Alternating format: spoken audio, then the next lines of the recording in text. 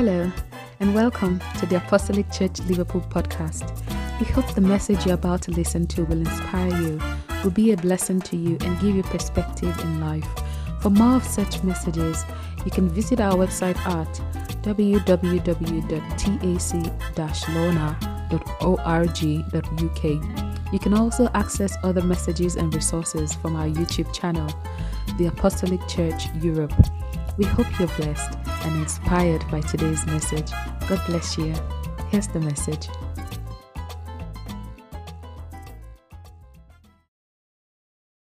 Hallelujah. Praise the living Jesus. Hallelujah. We continue our topic on practical Christianity, where we dived into Titus chapter 3, verse 1 to 8.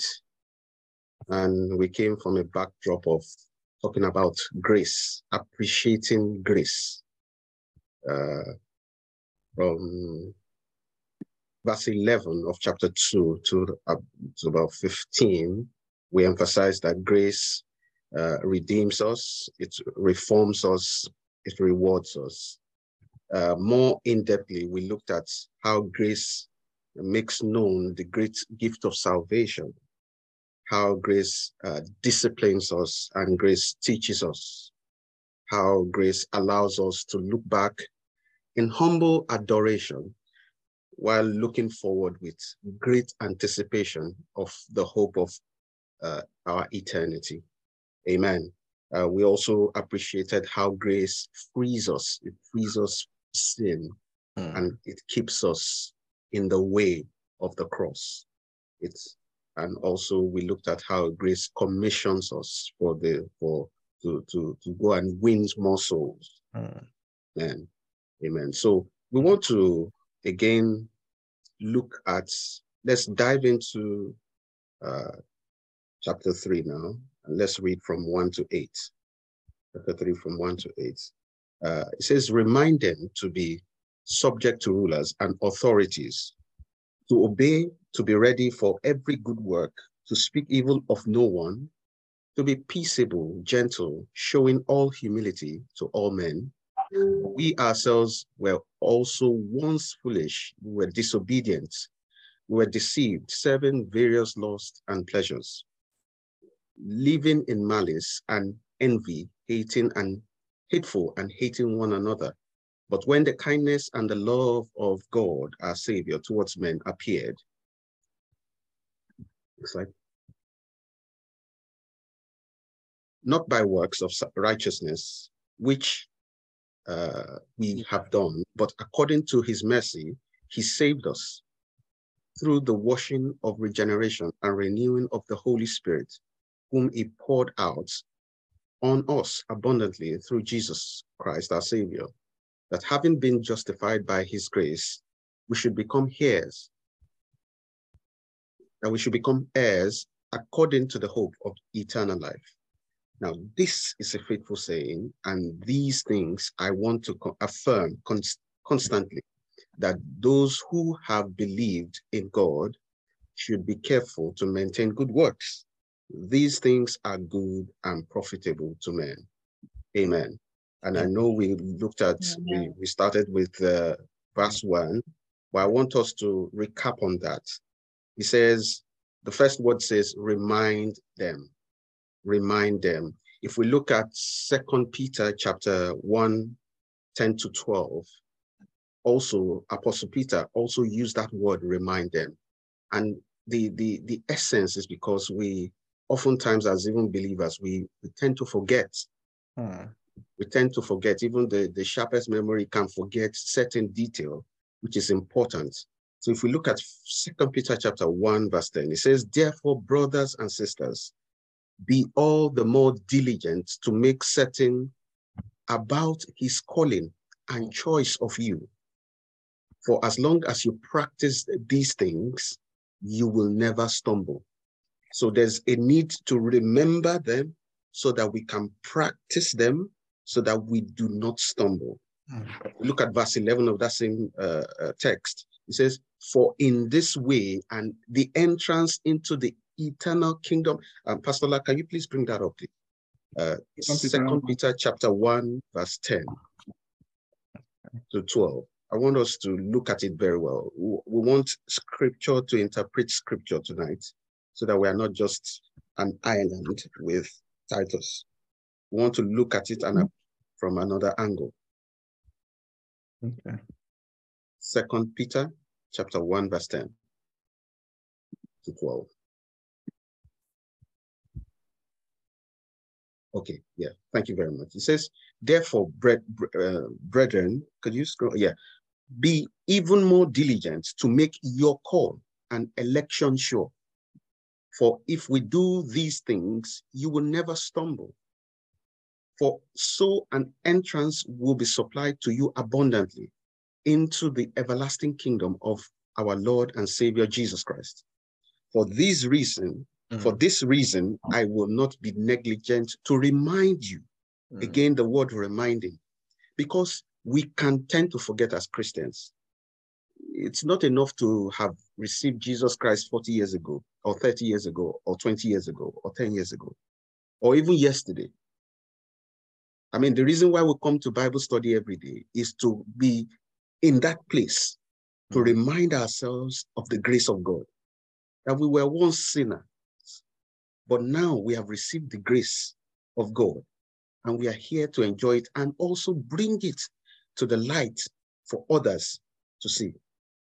Amen. So for this reason, I will not be negligent to remind you always of these things, though you know and are established in the present truth. So yes, everyone we know this truth, but there's a need to be constantly reminded. So from this backdrop, Paul, so let's go back to our text. Paul was trying to, is now informing Titus, first of all, to be subject to rulers, to be subject to authorities, to be obedient, to be ready for every good deed. So he wanted them to remember.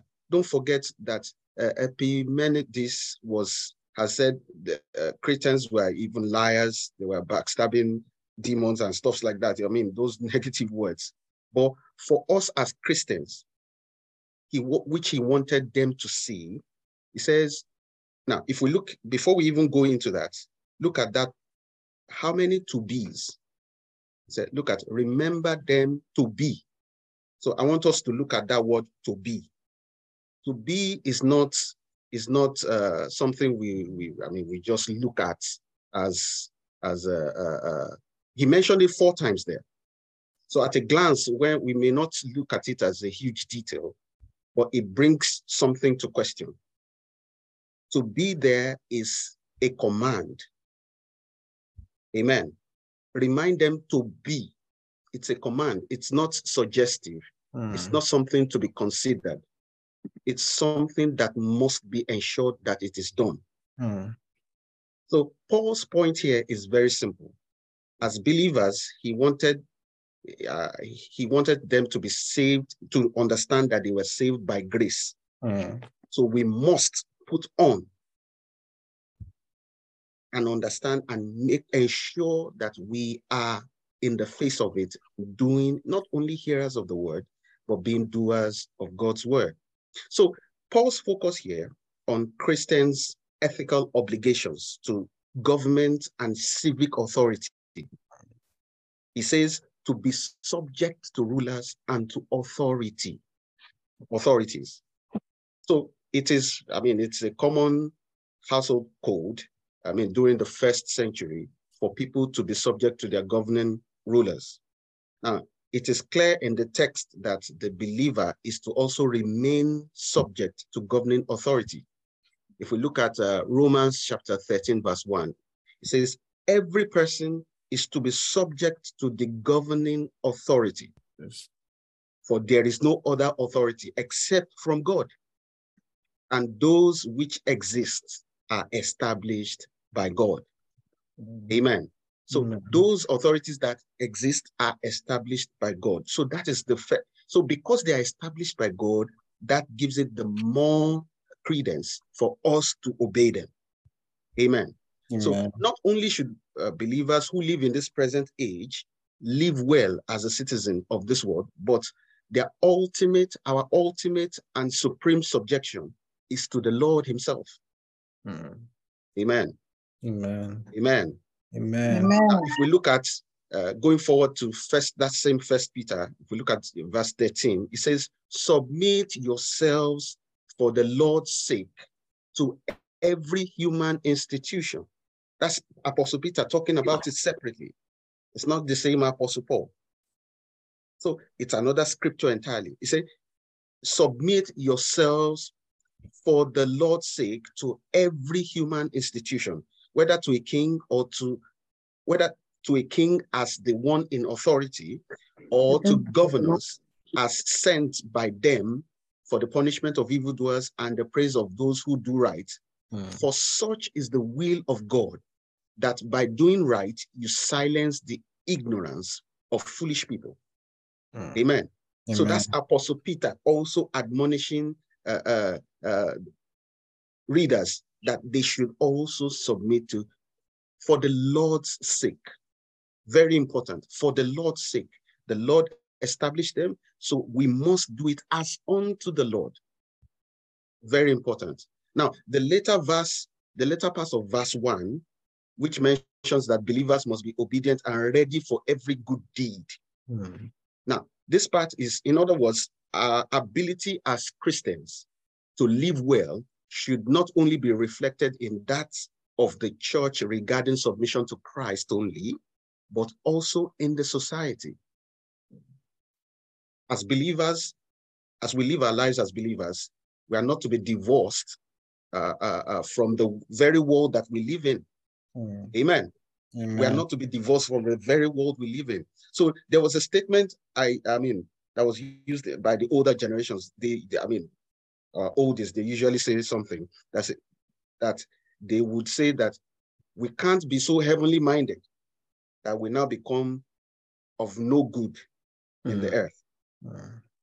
Amen. We can't be so heavily focused that we'll be useless here in the world. So let's always remember that.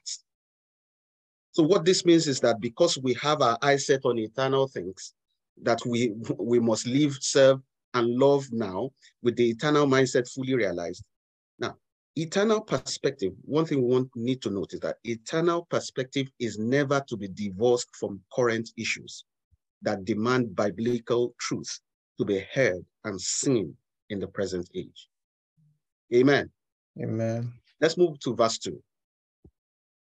So let's check out verse 2. With this, moving from that context of verse 1, we now ask us to speak evil of no one, to be peaceable.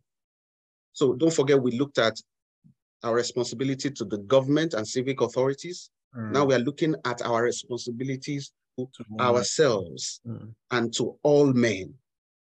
Amen. So verse 2 says to speak evil of no one, to be peaceable, to be gentle, showing all humility to all men.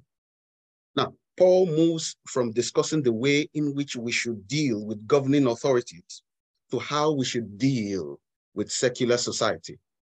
Amen. Now, as he shifts the focus from governing authorities to the secular society, he mentions that the believer should malign no one. That means to speak evil of no one. Do not speak evil of anyone. Whenever you see your brother or your sister that is doing something that is not right, you can pray for the person. You can call the person to order. You can admonish the person. If you know you can't do that, you can speak to the pastorate about it. Maybe the person would respect the pastor's opinion better. But in no context are we allowed to speak of evil of anyone. Amen. Amen. Let us not speak evil of anyone behind our backs. Now, the word speaking of evil was taken from a Greek word called blasphemio, which the English now means blaspheme. Now, in that particular context, It refers to individuals slandering one another rather than being kind to one another. Amen. Amen. Amen. Amen. So Paul also mentions that the believer is to avoid quarreling. So what is interesting is that Paul mentions total opposite characteristics of who the Cretans were, according to Titus chapter 1, verse 12. Cretans are known as being liars, evil beasts, and lazy gluttons. So Paul wanted that there is hope for even the worst Cretan. There is hope that they can be saved. They can be saved no matter how bad they are. The fellow Cretans were not supposed to speak evil of each other. Amen. Amen. So Paul's application in this part of the text deals specifically with how believers deal with all other people in a horizontal fashion and how they should live with all people. Amen. So it's without question that the believer in Christ will have to deal with non-believers in the workplace, in governing institutions, and in communities. So Paul's primary point regarding people is that every believer in Christ on that island of Crete should reflect the kindness and love of Christ. No matter the background, from them should exude the personality of Christ. So that is what he's trying to bring to their knowledge through his writing to Titus. That regardless of how we feel about someone based upon what we see from their life, that each person is created. We should first of all know that each person is created in the image of God. So this is confirmed in the later half of the verse 2, where Paul says we should live peaceably, we should live gentle, and we should show every consideration for all men. Amen. Amen. So from here, this is what Paul was urgently informing Titus about in regard to remind the believers of how to live well. First with the government and civic authorities, and also in the society. So, but the implication of this truth goes beyond just the lives of believers themselves. So if the world looks at the church and they cannot see the difference between us and them, then does the gospel message become attractive? No.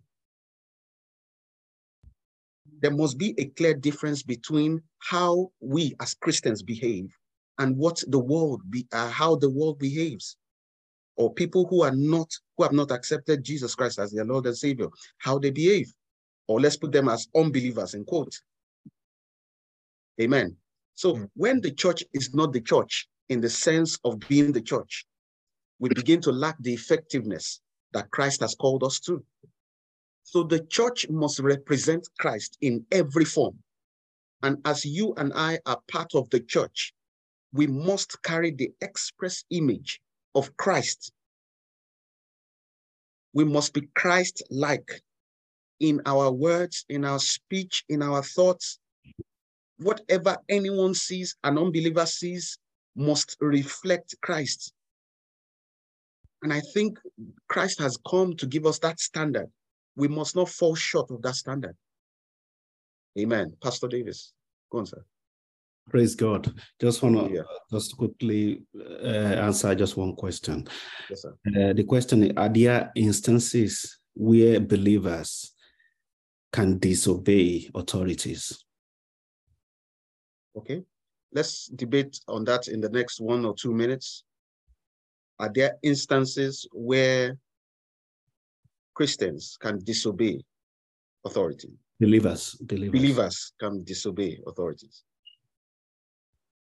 Any opinion?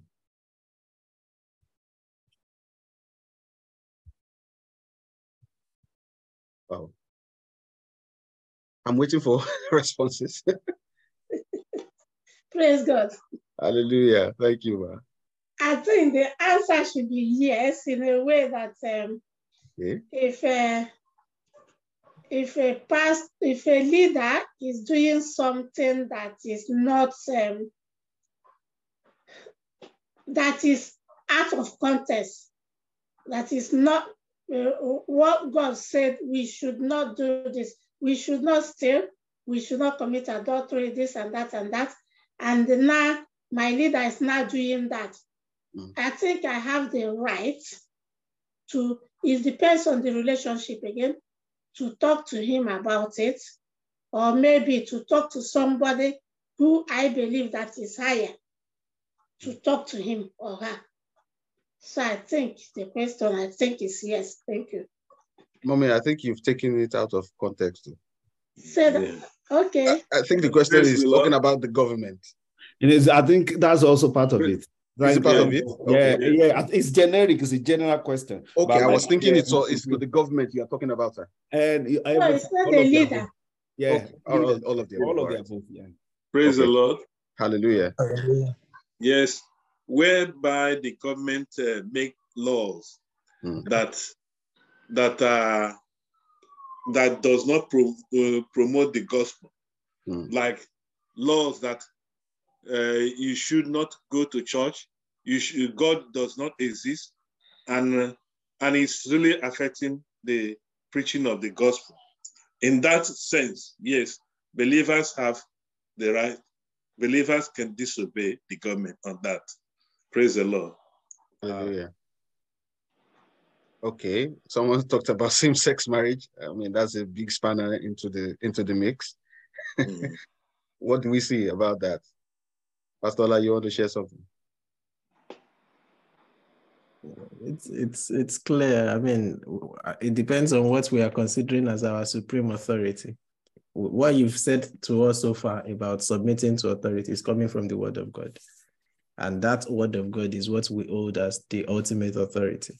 So if anybody that is having authority over you is mandating you to do something that contravenes that highest authority, that becomes a legal ground under God to disobey and to say no. And that can be in even in marriage.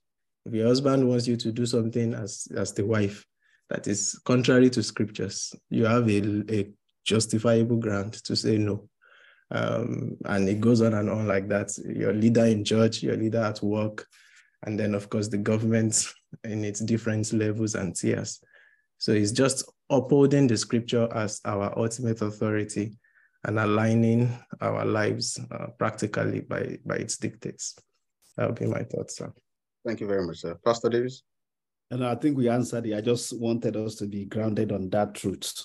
So everybody that answered it properly. So that's the thing. The ultimate authority is the word of God. So, and the second question I was going to ask, I think Pastor already mentioned it. I was just going to say that, what about the authority in the marriage? Is the similar thing. If what the person that stands as authority is against the word of God, then you can sit down and agree to disagree. Excellent. Because the word of God is the ultimate. Yeah. We have examples in the Bible, Shadrach, Meshach, Abednego, even Paul that wrote this. The reason why he was beheaded was because he refused to follow some things. So sometimes he told them that you guys should decide today, which we follow. Is it you or God has sent us? And they went back to the street and started preaching again. Amen. So I think we have proper understanding. I just want to check our understanding on that. Thank you very much, sir. Salanus, quickly. I think I remember reading a Premier News that is sending it to my email about that same-sex marriage, and there's this bishop, I think is Welby.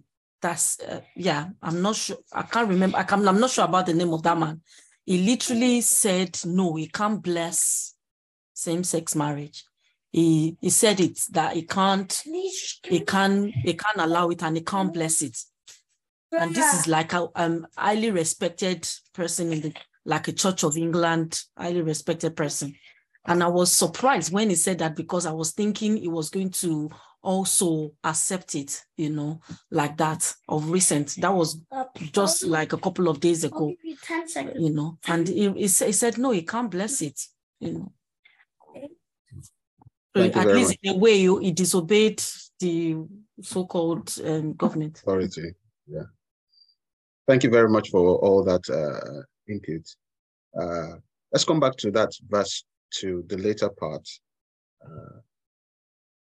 So that Paul was saying we should live peaceably, gentle, showing every consideration to all men. Now, what we are now saying is that we must not continue to gossip. So what we can see from here is that we should not gossip. We should not speak of evil of anyone. We should not have any evil intent. And we should ensure that, because we are the salt of the earth. So when the salt of the earth becomes tasteless, how do we now salten the earth? If you get what I'm saying. So as children of God, as Christians, as believers, we are to replicate who Christ is and show it to the world so that people can come. Bible says in Matthew chapter 5, verse 16, Matthew chapter 5, verse 16, it says, your light must shine before people in such a way that they may see your good works and glorify your Father who is in heaven. So look at that verse 2 very well. Let us take note of it. If you still engage in speaking evil of anyone, backstabbing, you don't live peaceably with people, you are not humble, we are not showing our true nature of what Christ has provided for us. Christ has come to die for each and every one of us. And whenever we don't do these things, we are not showing the love of Christ. Amen. Our light must shine. That's my emphasis here. Our light must shine as Christians. So what we are capturing from the text here is how Jesus takes people who have bad pasts and turn their lives around. Let's not forget we're coming from the context of the Christians. They have bad pasts, but Christ has given them, he has made the grace available to them to turn their lives around. So this is something Paul was trying to address in Romans chapter 14 regarding the formation of the church with both Jews and Gentiles alike. Don't forget that within the first century church, bringing into the family Jewish believers and Gentile believers under one roof was a difficult task. Amen. So because each group had their own traditions, cultural backgrounds, and the like. Same also of our age. We come from different backgrounds, different mindsets, different beliefs, different nations, different cultures, and we've come to under a unifying code. That code is Jesus Christ. Amen. And so Jesus is calling us to, in this verse 2, to speak evil of no one, to live peaceably, to be gentle, to show humility to all men. Amen. We can look at it as, let's look at the example of Peter and Cornelius. You know, Peter was, to cut the long story short, if we look at Acts chapter 10, verse 1 to 48, Peter had a dream and there was a white sheet coming down from heaven and there was a voice that says, Peter, rise up and eat the animals that were there. And he said, me, rise up, eat? No. If you look at verse 14 of that chapter, it says, by no means, Lord, for I've never eaten anything unholy and unclean. Amen. So Peter is then told a significant thing that, I don't want you to miss it now. It's, verse 15 says, again, a voice came to him the second time. It says, what God has cleansed, no longer call unholy. No longer consider it unholy. Amen. So Peter, in his essence, checked by God regarding who Peter deems who is clean or unclean. Amen. So as believers, we can forget that God called us all not to be his salvation police, but we're in fact recipients of his grace. So we are not to see, oh, this person didn't do it right, that person didn't do it right, oh, he didn't believe right, oh, no, is he a Christian? No, we are not supposed to be salvation police.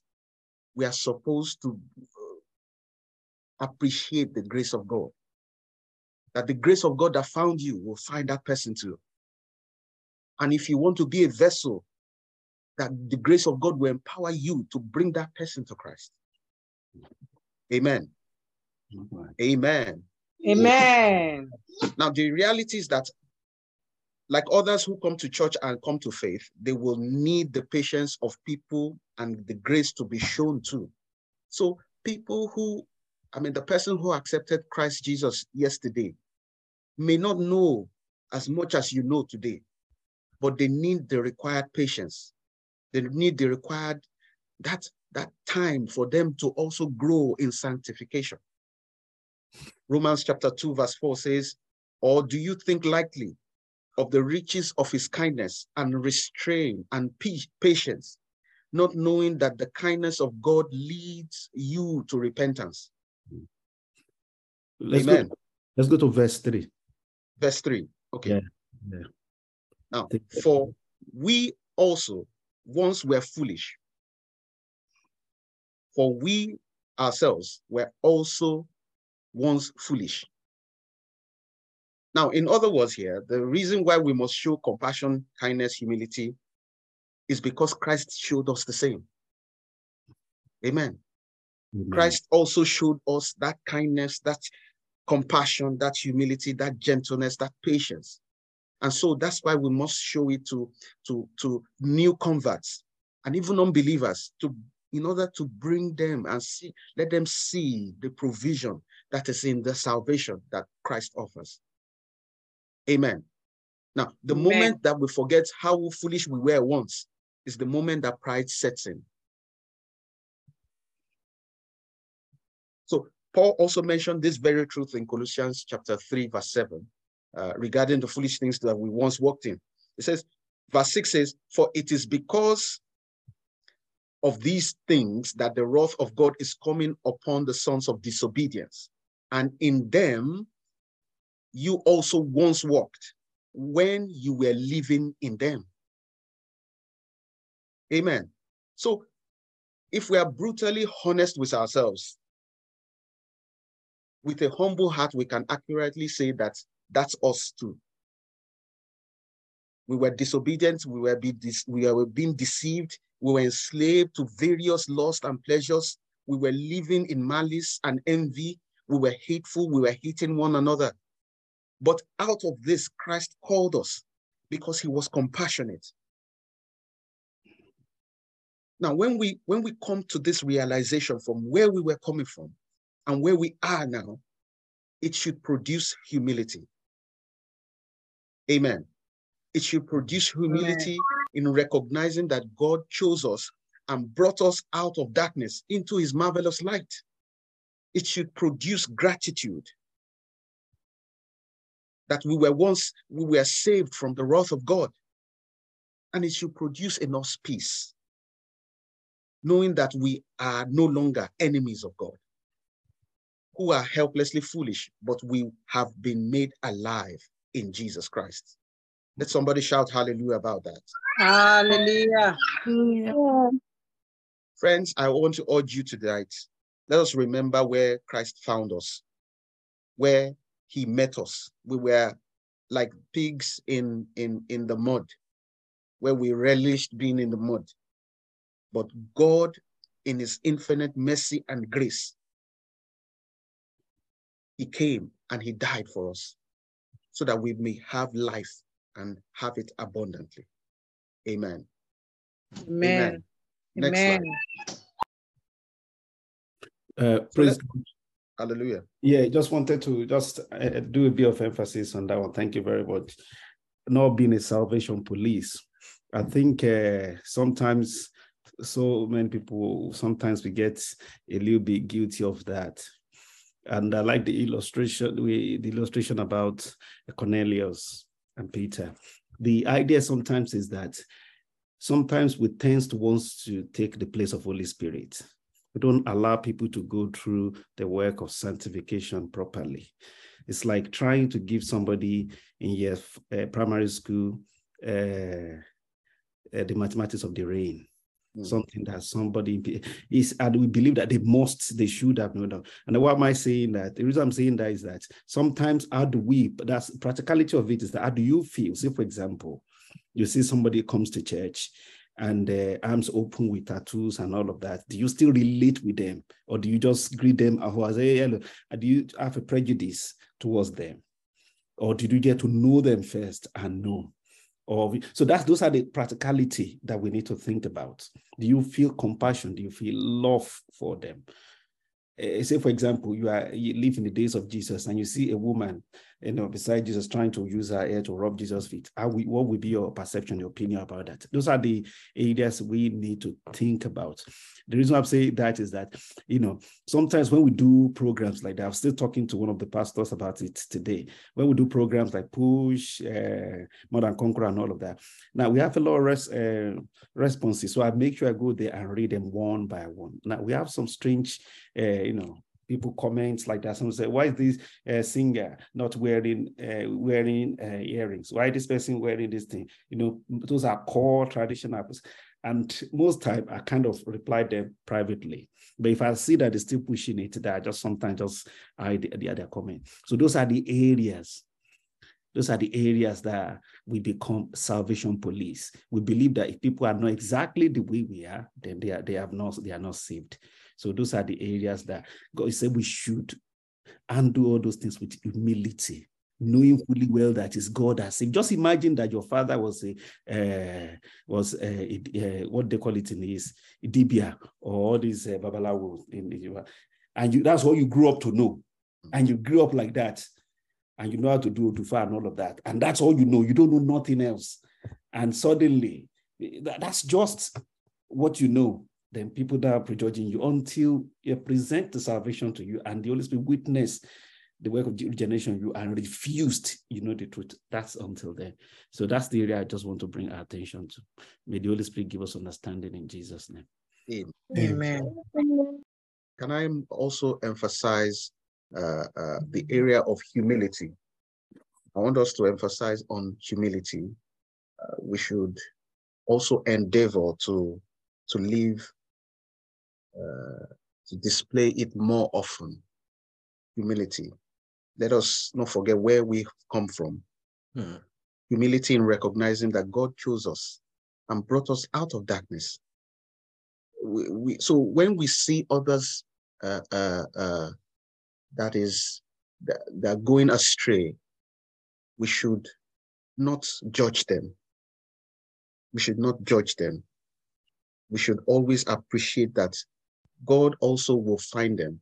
And like I said earlier, we should also, if you are so much pushed on it, you can ask God to make you a vessel in making that person come to Christ. Don't judge.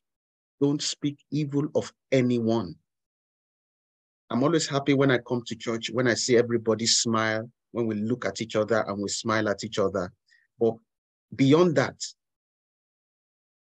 I hope we don't look at each other in hateful manner or with envy or with looking at all those negative things Paul mentioned there. Amen. We must stay humble at all times. We must stay grateful for what God has done in our lives. And we must live at peace with every man. Amen. It's very, very important. Very, very important. I needed to stress that. May the Lord give us more understanding in Jesus' name. Can we dive into verse 4 now? We have just 3 minutes. Because of time, right? Yeah. Okay. We will hope to conclude verse 4 to 8 next week. Lord, help us in Jesus' name. So from what we have said today, let us look at how we can solidify all that we've learned today. That we should, let's look at that verse 3 again. It says, for we were once foolish ourselves, disobedient, deceived, enslaved to various lusts and pleasures, spending our life in malice and envy, hateful, hating one another. Those were our experiences before. But because of the grace of God that has found us, that grace is the one that is keeping us where we are today.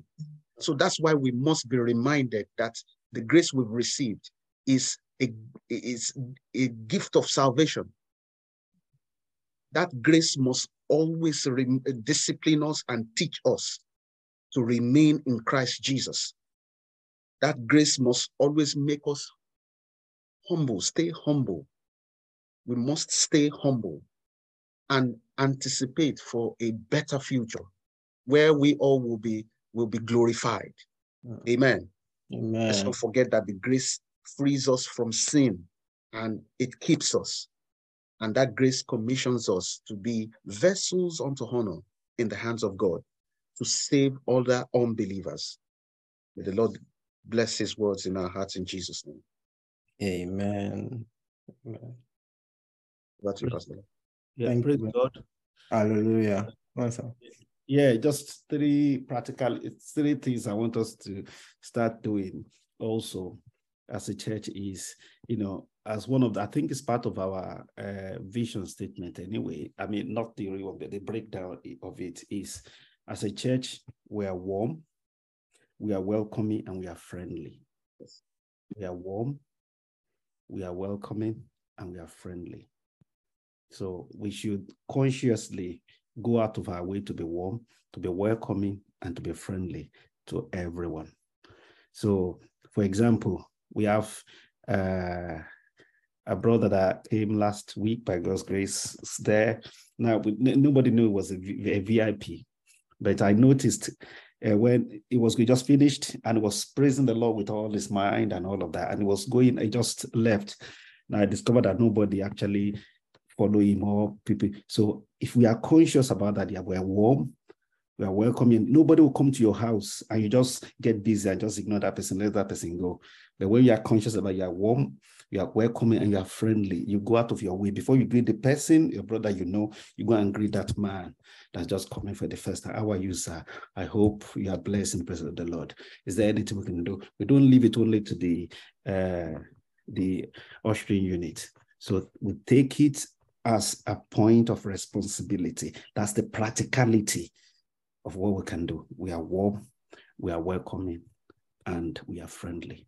And it also happens to, sorry, we're going to start prayer now, for people you've not seen for some time. For example, I noticed that we've not seen Mr. Attendee for some time now, and nobody has actually gone to, so what's going on? Is he in the hospital? Is he sick? There are few things like that. As a church, we have to go out. That is how we know we are Christians. Now, when we preach it, when we say it is quite good, but how do we put it into practice? So we have to go out of our comfort zone to put it in practice. And may the Lord give us understanding in Jesus' name. Amen. Amen. But Pastor, this thing you said about the man that came last Sunday. Yes, sir. I offered him, I went and greeted him. I tell him, let us go to drink coffee. He said no, he wouldn't go. He wants to leave. I offered him that. Okay, thank you very much. I eventually stopped him and I organized for people to speak to him and they have followed him up. So, but that's just an example. Thank you for doing that. But I'm just saying generically as a church, let us go out of our way to the world. We are doing that, but I pray for those who will give us even the spirit to do even more in Jesus' name. Amen.